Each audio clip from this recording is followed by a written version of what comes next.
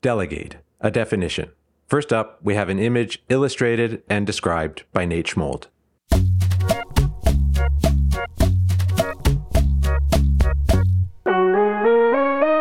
Mr. Bananaman stands across the room from a person who hunches over a bucket of bananas, mashing it aggressively with their bare hands to make a fresh batch of banana puree.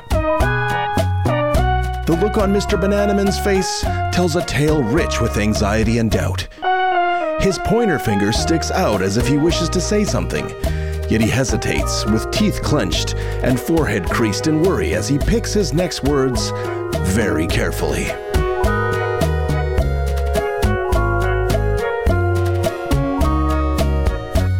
If you're a person with authority over a lot of other people or over a complicated operation like a banana puree store, it usually makes a lot of sense to give authority to other people to do things on your behalf. Just like Mr. Bananaman gave you authority to decide whether it made more sense to use the blender, faster, smoother, or to puree the bananas with your bare hands for chunky artisanal flair. To delegate means to give away authority. To make things simple, the person receiving authority is called by the same word but pronounced differently. Cool?